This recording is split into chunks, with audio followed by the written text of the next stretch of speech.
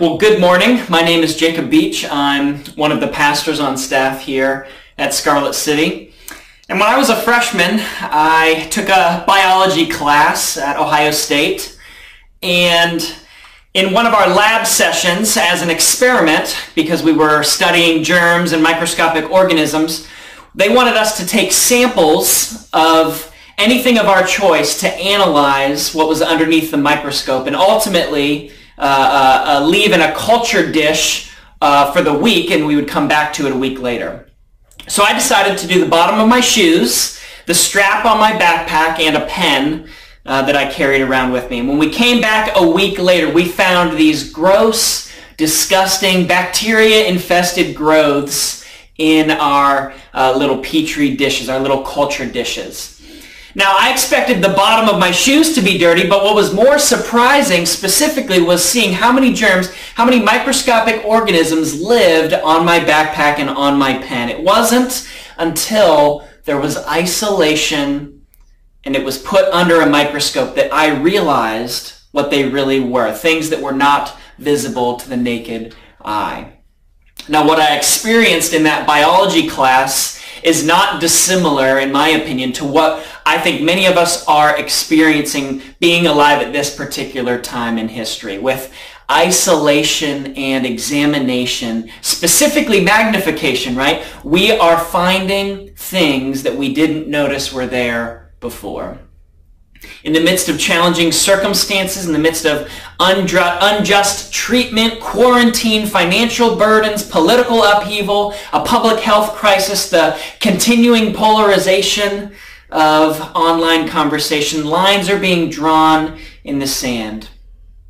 There's a continuation of inequality and discrimination and outright racism. And in the midst of all of these things, we've been afforded some magnification on our lives and on the world.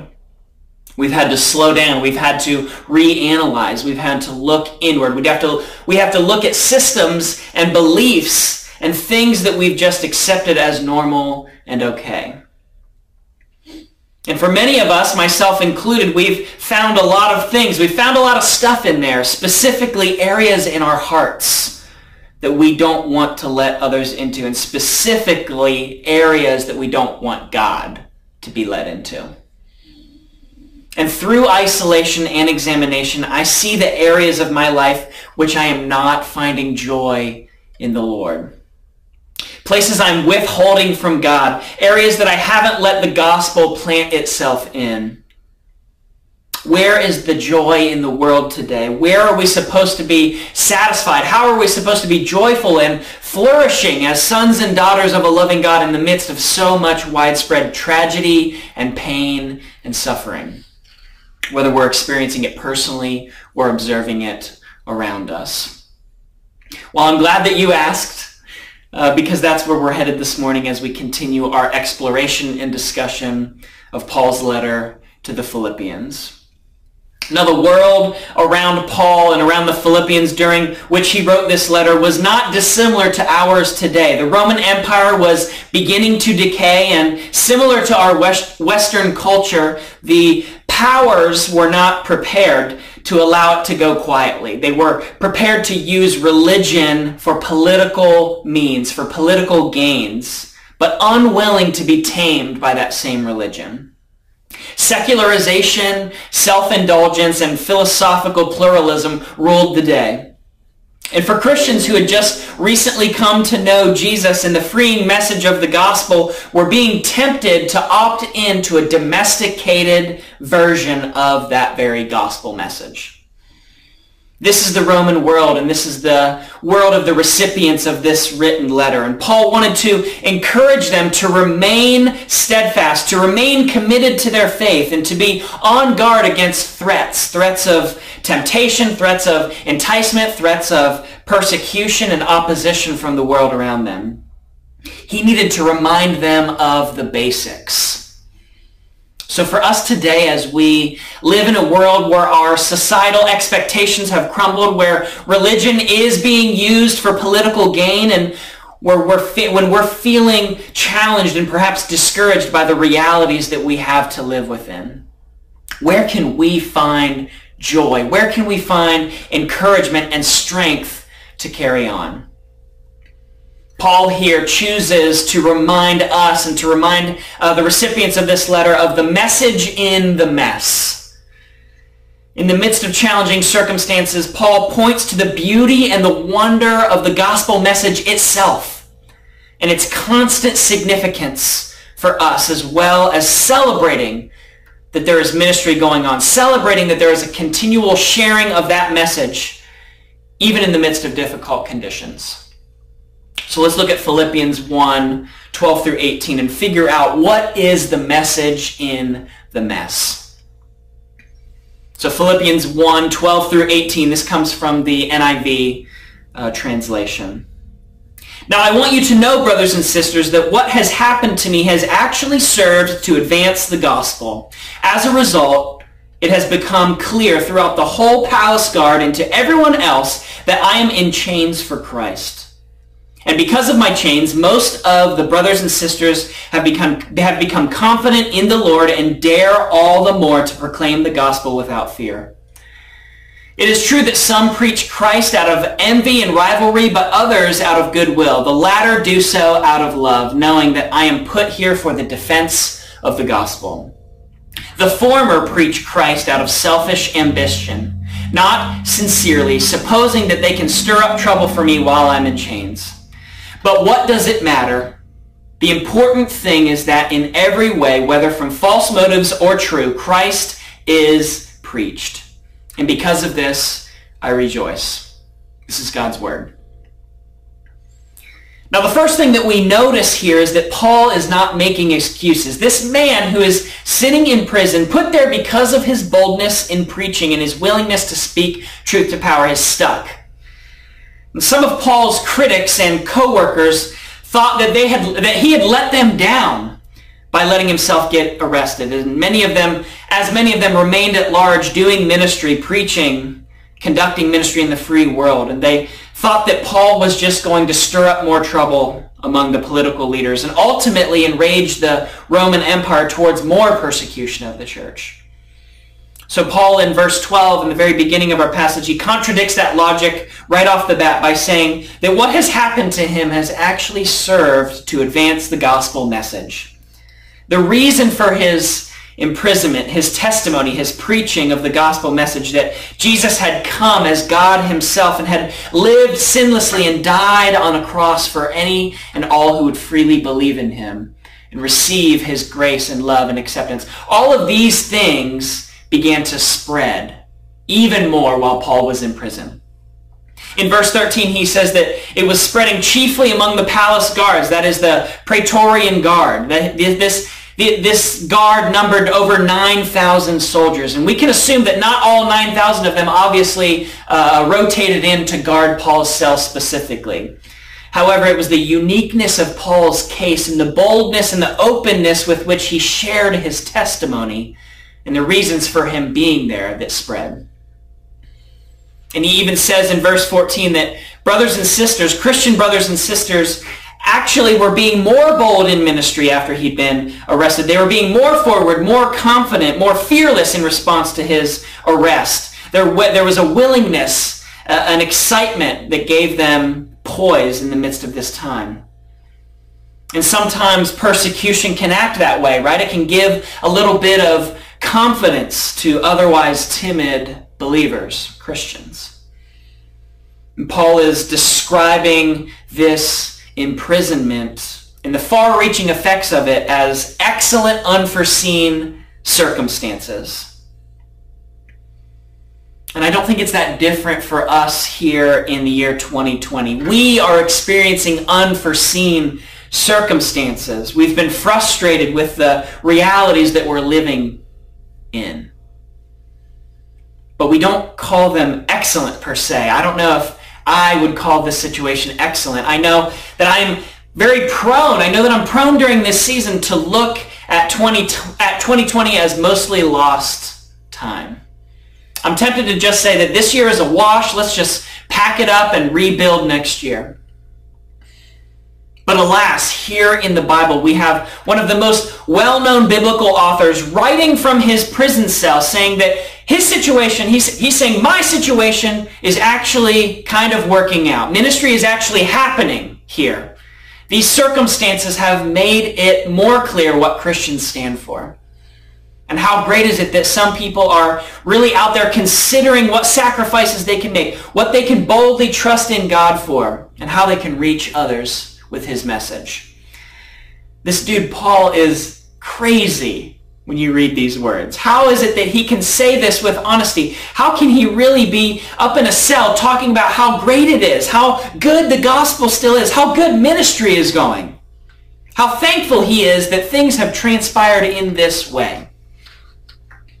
I think the answer to that question gives us insight into Paul's life, his motivating factors, but perhaps even more importantly, it gives us insight on how we can live in a broken world, where pain and suffering are easily found when we look for it, when we're discouraged by the present public health and political, social, racial, and cultural realities. The key is that Paul put the advance of the gospel at the center of his aspirations. And in turn, he is encouraging the Philippians and ourselves to do the same. Put the gospel message at the center of your aspirations. Paul is saying, my comfort, my hurt feelings, my reputation, my misunderstood motives, all of those things are insignificant in comparison with the advance and the splendor of the gospel message. And as Christians, we're called upon to put the gospel at the very center of our identity and its advancement, its proliferation at the center of all that we do, the center of our aspirations. But this is hard. Oh, this is hard work. There's a lot of motivating factors that we all experience, things that we aspire towards, right? Making money, getting married, making a family, having a family, getting a good education, finding a good job, and perhaps retiring early, finding a nice house to live in, a nice neighborhood, having fun, traveling, right? Having adventures, and living in such a way that we're able to have those experiences that we want. None of these things are bad. None of these things are more morally questionable. Nothing to be ashamed of, nothing to be despised in the pursuit of them. But have these aspirations, have these desires become so devouring, so consuming to us that we as Christians have lost our core motivation? Our excitement, our love for the gospel message, has it been squeezed to the periphery or even choked out of existence entirely? So if, as we saw in the beginning of this passage, that we are called to look for new opportunities for ministry, even in the midst of challenging circumstances, but we are mainly motivated by things or aspire to things that actually push the gospel away, push it to the periphery of our own hearts, how do we make that balance? What's going to happen? Well, let me illustrate it for you. Dr. Paul Hibert was a man born in the 1930s to Mennonite missionary parents, and he eventually became a very accomplished professor working at numerous seminaries and institutions where he taught and researched on such topics as missions and anthropology and culture. And he had a notable analysis of some of the conservative Christian subculture that he grew up in. And in looking at that, he had this analysis. The first generation of his community identified with the gospel, and they believed that there were certain social, economic, political, personal ramifications and repercussions of what it meant to believe in that gospel and hold Christian faith. So that's the first generation. The second generation past that, the following generation, however, they assumed that the gospel was there, but they identified more with the ramifications of it than they did with the gospel message itself or with God himself. And then the third generation, the generation that followed that one, they denied the gospel altogether. And the lifestyle markers, the repercussions became the only thing that they had to mark their lives with. And we today as Christians, we have to figure out where are we on that spectrum.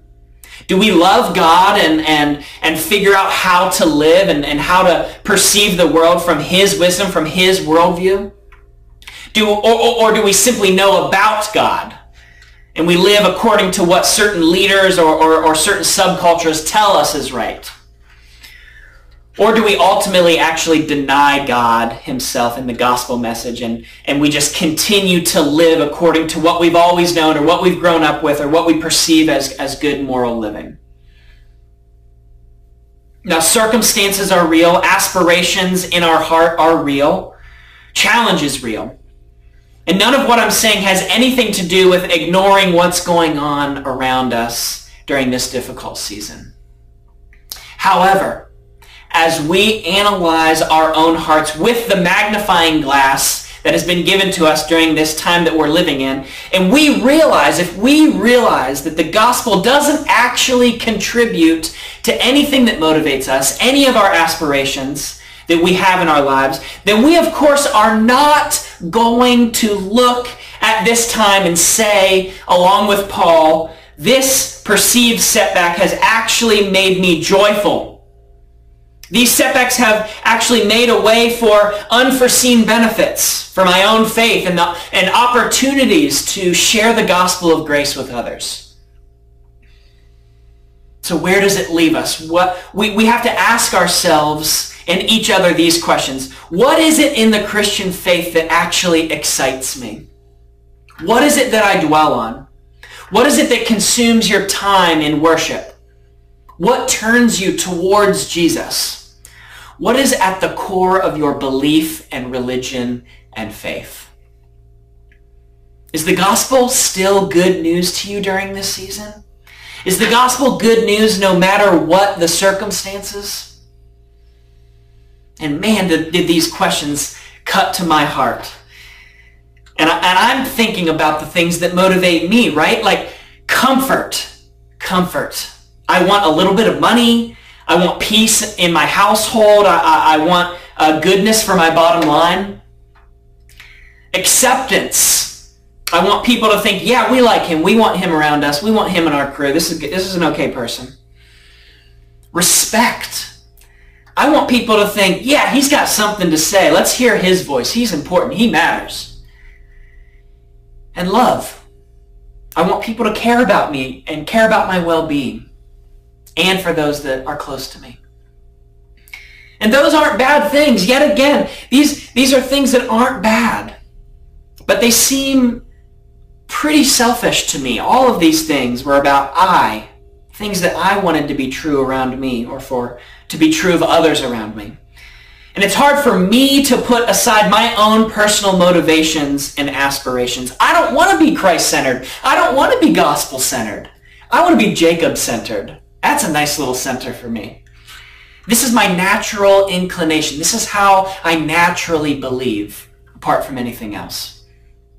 So what's going to change that natural disposition? What is going to be the thing that turns me towards ministry, towards others, towards service and love and care and Christ-likeness and spiritual growth and confidence in my faith?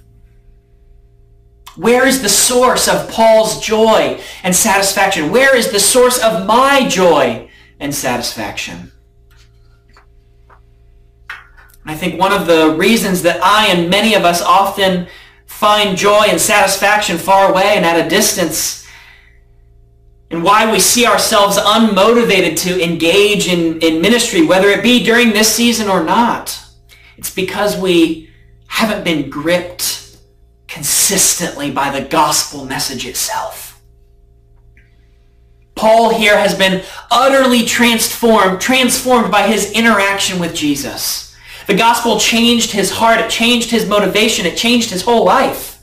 All the way to the point where late in this passage he says he doesn't even care that some of his friends, some of his co-laborers are slandering him and doubting his maturity. As long as they continue to preach the gospel, then that's all that matters. And to get a mentality like that, to have perspective like that, you have to be gripped. You have to be transformed. You have to be consumed by this supposed gospel. So what is it? What is this great gospel message that we seem to never move past, right? Why does it always come up? It always needs to be the foundation of our lives, of our faith. Why do we just talk about it over and over and over?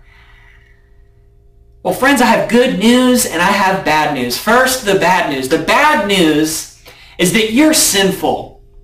All of us are. All of us are.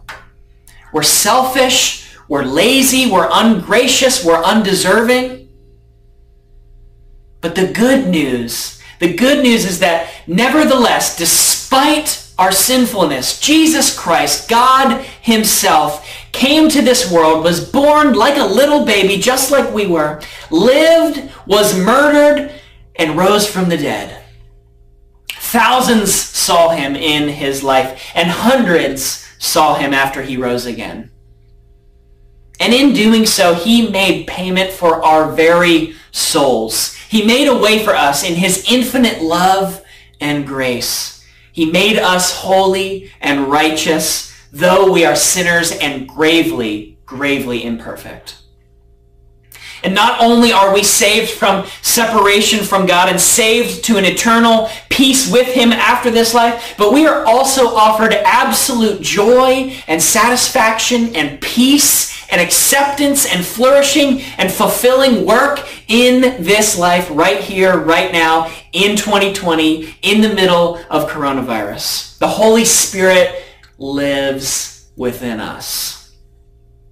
And this is wild stuff. And in fact, it's the type of stuff that Paul was saying in Jerusalem in public and eventually to the local ruling body, the imperial governors, that got him sent to prison in the first place. This is the very message that had people calling Paul crazy and put in prison. That's the good news. That is the gospel message. You are way more sinful than you even know, but you are also way more loved than you could possibly imagine. And a life of flourishing is offered to us should we respond to that free gift. The gospel message, accepting the free gift, is like walking into a bank with huge amounts of debt. And not only do they forgive your debt, but they also fill up your account with millions and millions of dollars. You've been forgiven of your sins, but you have also been credited with the righteousness of Jesus. Let me say that again. You have been forgiven your sins, but you have also been credited with the righteousness of Jesus. And that's how God sees you now, a beloved son, a beloved daughter, approved, accepted, celebrated, praised, cared for, loved. Because that's the way that God sees Jesus. And that's it. That is the message. That is the message in the mess that Paul is sending.